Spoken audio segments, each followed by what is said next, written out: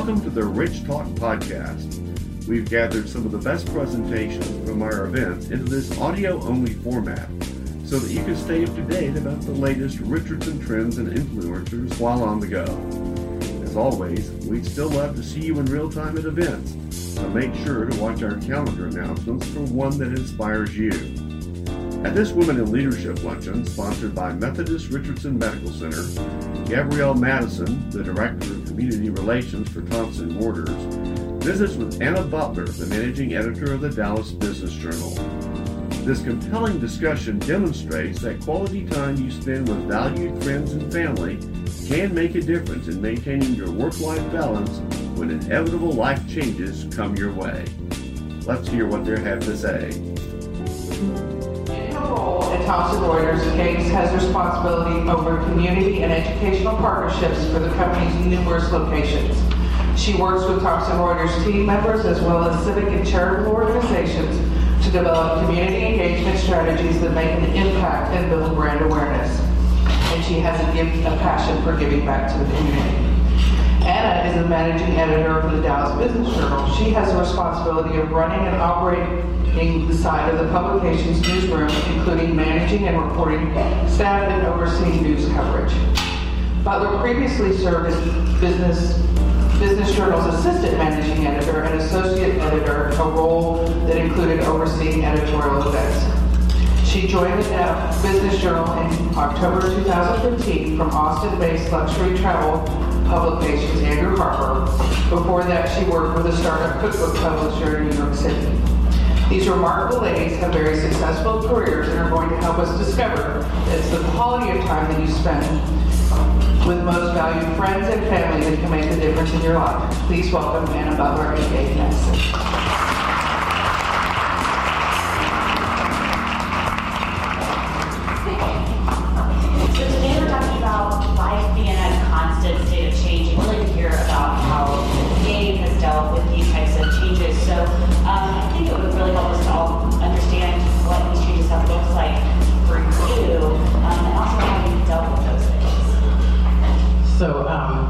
First of all, thank you all for coming today. Thank you so much to the Women Leadership Committee and the Richardson Chamber of Commerce for having me. I'm so humbled by this and to see this crowd. This is amazing. So I think what I need to do is kind of tell you all about these changes that occurred to me in a short span of time. In 2.5 months, I was kind of hit with a 1, 2, 3 punch. And the first punch was losing my husband unexpectedly one Sunday morning when we were getting ready for church. He had a fatal heart attack. It was what the doctors referred to as the widowmaker. You never really see it coming. There's not a lot of tests that would help you understand that this was on the horizon. And we were living a healthy, active life. So we never would have thought this was in our course of life because we were actually in the process of adopting 2 children. We were 5 months into the adoption process, and to lose him at this stage in our lives was just, I just really couldn't believe it. So dealing with that was the worst time of my life, and then the second punch was having to move my dad from Houston to Dallas 2 weeks after my husband had passed. I instantly became my dad's caregiver because he was 70% blind and he had lost his wife 5 months before my husband passed.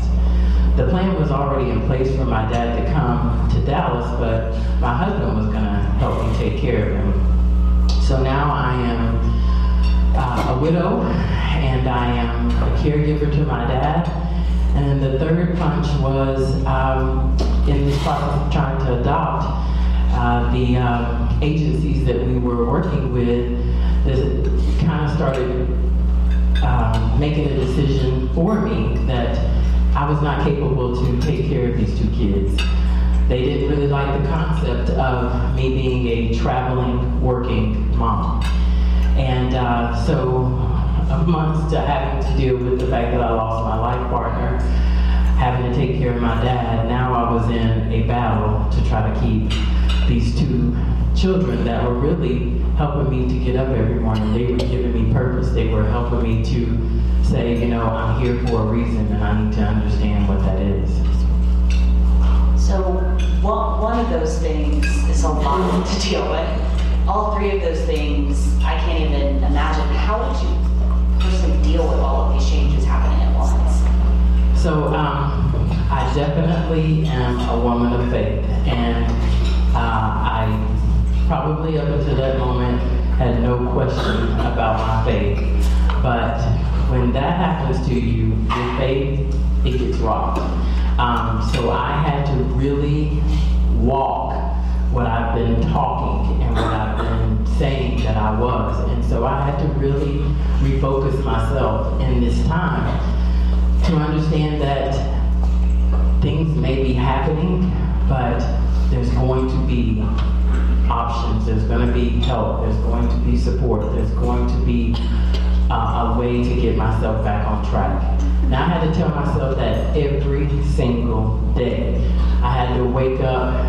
That was the first thing. I had to wake up. And the second thing was just saying, I'm going to get through this day. And some people were telling me, hey, you just need to take it day by day.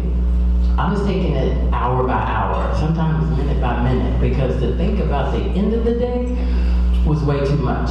So really, my faith and my support system. I have been very, very blessed to have an amazing support system that has really carried me through this. So I can't really say that I was handling this all on my own, if I'm really honest with myself.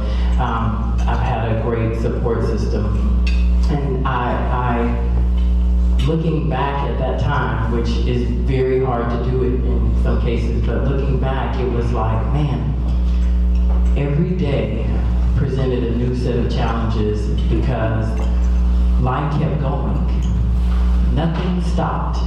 I kind of expected the world to stop. Like, y'all see this crisis I'm in? Everybody should just press pause and let's figure this out. But the world kept going.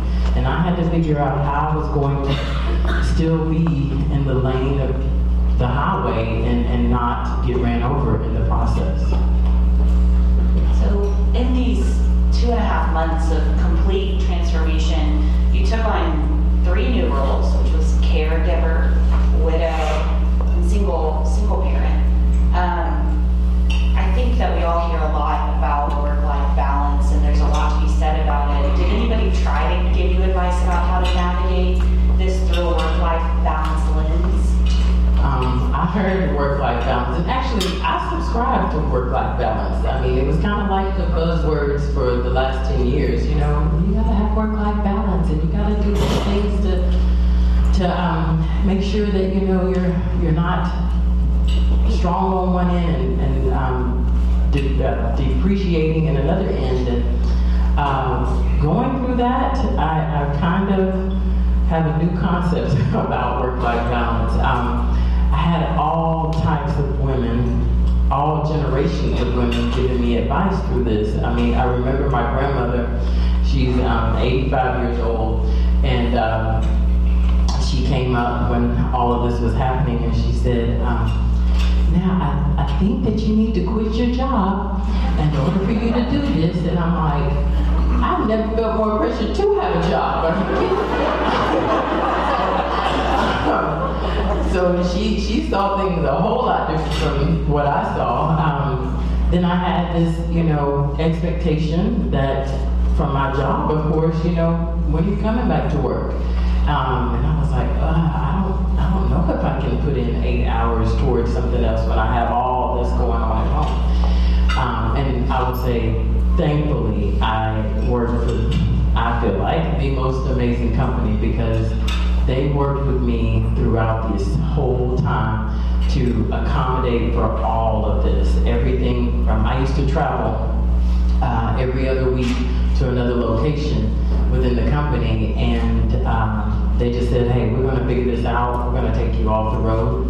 we can figure this out. We are a technology company. We should be able to see how we can make amends for this. They worked with me on my schedule. They worked with me on things at home. So I was very blessed in that. But this work-life balance, I felt so much pressure. I felt pressure from family. I felt pressure from friends. I felt pressure from my children. And I couldn't wrap my head around how can I please all of these entities, these roles, these hats that I wear. How can I fulfill all these hats? And so she's going to be so upset that I'm mentioning this, but my mom's here, and she had no idea she was going to be a part of my speaking engagement story today. But her and I'm very, very fortunate that I was raised by a single mom. I never wanted to be a single mom because I saw what my mom went through. She is the most brave woman that I've ever known. I've seen her tackle some pretty big beasts. We grew up in a town that was racially divided, and I just admire the fact that my mom never allowed fear to creep in our house. She showed us how to be brave, how to stand up, but she also was an amazing educator. She took in everybody, and the courage and the no fear attitude that she had just helped me to navigate my current road. And one day we were having this vibrant conversation about how much I work. And she was like, you just work too much. You need to really think about, giving back to your kids, and you're not here a lot. And I said, Mom, one of the things that I realized is I'm not able to be all things to everybody. And I've been very blessed and very fortunate to have in my life these amazing people who have strong sets and skill sets that I don't have. And for me, God whispered to me and said, utilize them. And so my mom she had the perception and the expectation that I was to be very involved with my kids' day-to-day homework. And I was like, I can't. Like that. I can't understand second grade math, and that sounds horrible, but I can't. But here my mom is a 30-year educator who has an amazing way of working with my children and many other children. And I said, God blessed me to have you to be able to do that, to take that on, because I cannot. And I started realizing that there were so many other people He had placed in my life to take on the areas that I really didn't have a strong suit in. And so I started really realizing I don't have to be like the expert in all of these hats that I'm wearing. I really have to go to the people who are the expert and depend on them to help me, show me, encourage me to be the best that I can be in the role, but also link to their expertise. And that was kind of our come to Jesus moment, I think. We really realized that our role, we were meant to play different roles. I wasn't going to be the single parent that she was. And I was going to do things a little bit different, and she respected that, and it changed the way we viewed how we were going to raise these kids, because she is day in, day out helping me to raise these children, so I appreciate that. Well, since you decided to go rogue and talk about your mom, I'm going to talk about you for a few seconds. I hope that y'all get the chance to actually meet Gabe, because I've known her for about 3 years, and she's someone that I met her through work. So I was interviewing her for our 40 Under 40 awards, and we just hit it off, and I was like, she has so much joy. Where does she get that from? She's exceptionally kind to anybody that she encounters, and she has the most infectious laugh you've ever heard. But in that, it was one of those things where I was like, I knew her story, and I couldn't figure how she could still do everything at the level that she does it. And so when we were kind of getting to talk about the background of this, it was really exciting to hear about it, and her authenticity, I hope, is coming through to y'all, because that is really one of the strongest things that she can bring to the table, is that authenticity of self. And so I think, thinking about work-life balance, what would your advice be so that everyone here can kind of bring that authenticity to dealing with work-life balance on their own terms? Yes. So I have 3 tips, and I caution myself in saying this because I have a coworker who is here, and we've been talking about when somebody says, we have 3 things that we want to show you on how to do this. Sometimes they only say 2, and we're like, what happened to the 3rd one? Or PowerPoint slide that doesn't include everything, and we're like, what? So hold me to task, everybody, on the 3. So the first thing that I will say, and I have to go off my notes so I can make sure that I keep to 3, especially us as women, and I'm sorry for the men in the room, but as women, we add a lot of stress and burden to ourselves when we feel like we have to fulfill all these roles. We have to kind of give ourselves a pass. I mean, to be honest, I think we're the only ones that are keeping ourselves in this expectation. Other people, I don't think, are really tasking us to do that. So we've got to allow ourselves not to take on that stress and that burden of it. Because after a period of time, it will be like the noose around your neck, and you will start to regret the roles that you're playing. And I think all of us value the roles that we're playing, and we don't want to regret them, but we've got to figure out how do we give ourselves a pass? How do we go to the others that are experts in this? And another thing about that is we have a lot of responsibilities and a very small amount of capacity in most cases. So either we need to decrease the responsibilities or increase the capacity. And I think most of us would say, hey, how do I just increase that capacity? Because I don't want to get rid of these responsibilities. And that goes into the second thing, as far as the tip is, to increase your capacity, you really need to look at these other people in your circle that have a passion for some of these things that you want to still pursue, those responsibilities that you still want to carry. Look at these other people in your circle, or really try to seek them out to help you in this. I said before, I have an amazing support system, and I would say that they are really carrying me throughout this journey. And what that has done has allowed my relationships with my circle to increase, because I'm allowing them in. I'm allowing them to take on some of this responsibility, and for some reason we have gotten away from our community and our circle and getting together and having these what I call gatherings, and allowing people to come into your life and help you allows for them to gather with you, which is therapeutic in itself, and it allows them to serve the purpose that they're supposed to. Somebody told me, I was saying, no, I don't need your help, I got this. And they were saying to me, if you don't let me do this, you're actually blocking my blessing. I was like, wow. Oh, I didn't know I was doing damage and not allowing you to do that. And so when I heard that, I actually started thinking, man, it's not just about me. This is actually, in a way, an ability to help somebody else. So please allow people to help you. Allow them to be in your life. Allow them to help shoulder some of these responsibilities and burdens that you have. And the third thing I will say is getting into a rhythm.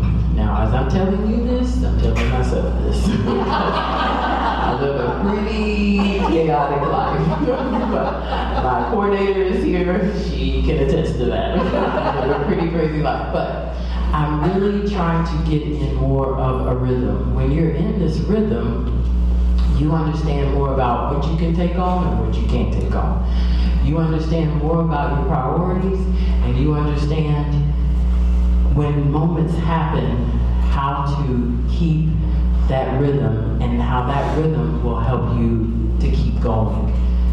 Your life is going to happen, and life is full of change. This is by far not what I would love to be speaking to you about today, the things that have happened, but it happened. And what I feel my purpose is to help others in how you respond to these changes. We're going to lose loved ones. We're going to have some type of tragedy. Nobody is exempt from it. But it's how you respond. It's how you get up that's going to help not just yourself, but others around you. And that's what we're here to do. We're not an island. We're here to help. We're here to make things better in this world, in this earth. And that's what I had to understand as I was trying to get up from that 1, 2, 3 punch. How do I keep going? How do I not let the changes in life keep me down? And I know there are more changes coming. I know that there is going to be something else, but now that I've learned how to get up, now that I've learned how to utilize the help of others, I think when the next tragedy, the next change comes, I'll know how to respond. Well, we do have a little bit of time for Q&A. If y'all want to talk to Gabe about anything that you heard from her or her story, or really about what she's doing right now, which is always fascinating to me. So if y'all had any questions or wanted any more advice, I mean, this is a great mentor right here in the room. Popcorn. How old are your kids now?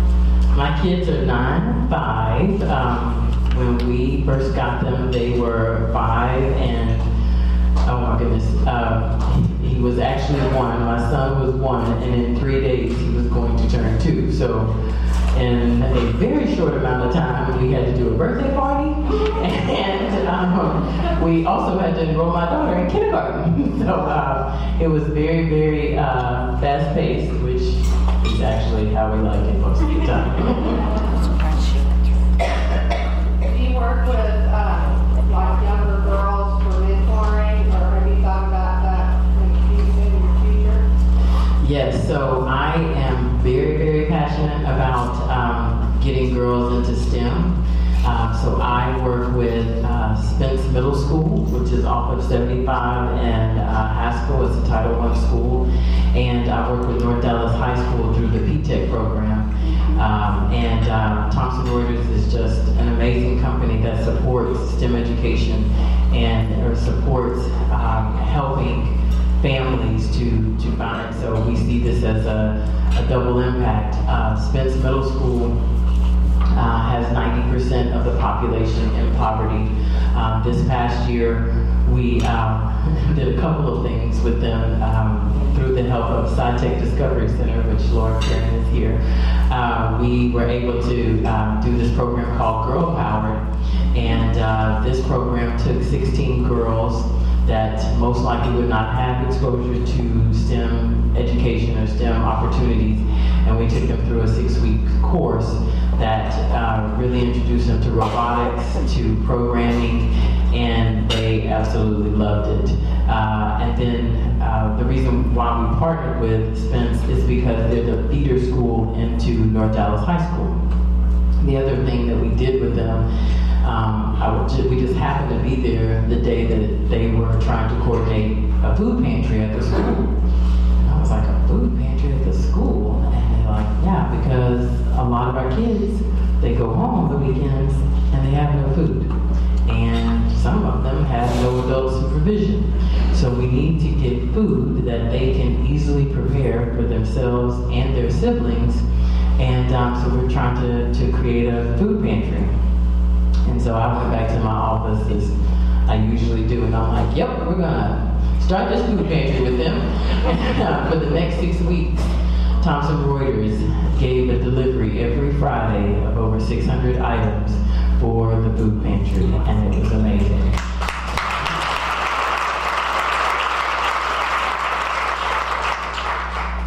So a long-winded answer. Yes. Yes. Working with a public agency may not be thinking that, but you were about to plan for kids with the best idea. What did you do to increase their faith in the fact that you are the first parent for the children? What did you do? Well, it's kind of funny because I think I went a lot overboard. My husband's first cousin, on the day that my husband passed, he drove up from Louisiana, and he's a man of very few words. And he said to me, as he was walking out, "These children are going to save your life." I was like, what? And I can't believe I remember that and the cloud of everything that was happening that day, but I know why, because that's what they were doing, was every day saving my life. And so I had to hire me a lawyer. And we were very fortunate that the lawyer was very open to showcasing the support system. So on the day that we went to court, over 100 people went to court with me, wearing shirts that had the picture of me, my husband, and the kids on there. And the judge was like, "I've never seen anything like that." And we wanted to show them, I'm not raising these kids by myself. All of these people are going to help me to do that. So that's how we did it.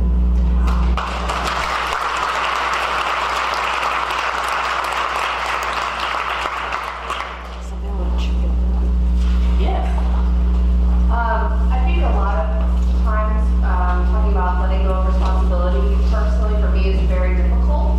I have a lot of challenges I face in my life that cause fear and uncertainty. I have a hard time trusting people to do things. Can you maybe talk a little bit about how you are able to let go of some of those fears and trust other people in your support team? I mean, something kind of dealing in my law practice, we are dealing with women going through divorces, and they have a lot of fears, and it's hard for them to, trust us to be a support system, and how maybe overcome that some of your challenges. Yep, I have these same challenges on trusting. I think the best thing that I've been able to do is tell myself what's the worst that can happen. Because I let them take it, and then maybe I have to take it back because they weren't able to do it. But I would never know that. I would never understand that if I just didn't give it a chance. Now the other part is I kind of look at people's lives and I kind of see, are you able to do this? Have you shown some type of track record of being able to do this? For a large part, my trust factor comes with finances. I don't trust a lot of people with my finances. And then being able to trust people with my children. Like, I'm extremely protective of my children because of what they went through. So I have to be able to vet out that, you have their best interest, you have my best interest in place before I can allow you into this circle. And it's watching how people are. I mean, it's understanding and helping them to understand my story. Sometimes I've had to say no to people because they don't understand that my daughter, who at 5 years old, had been to 4 other places to live. So we were her 5th home. I can't allow her to just go with anybody. I can't allow her to just be exposed to anything. I have to be very, very mindful of what she sees and what she hears because that triggers different emotions. But everybody doesn't understand that. And some advice I was given, which really helped me, was, because I am a people pleaser, by the way, so part of that comes like this whole thing, I don't want them to think ill of me, but I have to say no on behalf of my daughter when she can't say no. And so I had to understand that there are cases that I'm gonna have to be the voice that she can't be, but then I also have to understand I can't do this by myself, and she needs other people around. She needs other women around to show her how to be at her best. So I would say to your clients, yes, you've probably been hurt. You've probably been knocked down in that 1, 2, 3 punch. But you can get up, and there are others out there that want to help you get up. And I think that's the hard thing to believe during those times is everybody's out to get you, or everybody, is against you, when that's not the case. There are so many people that are out there wanting to help.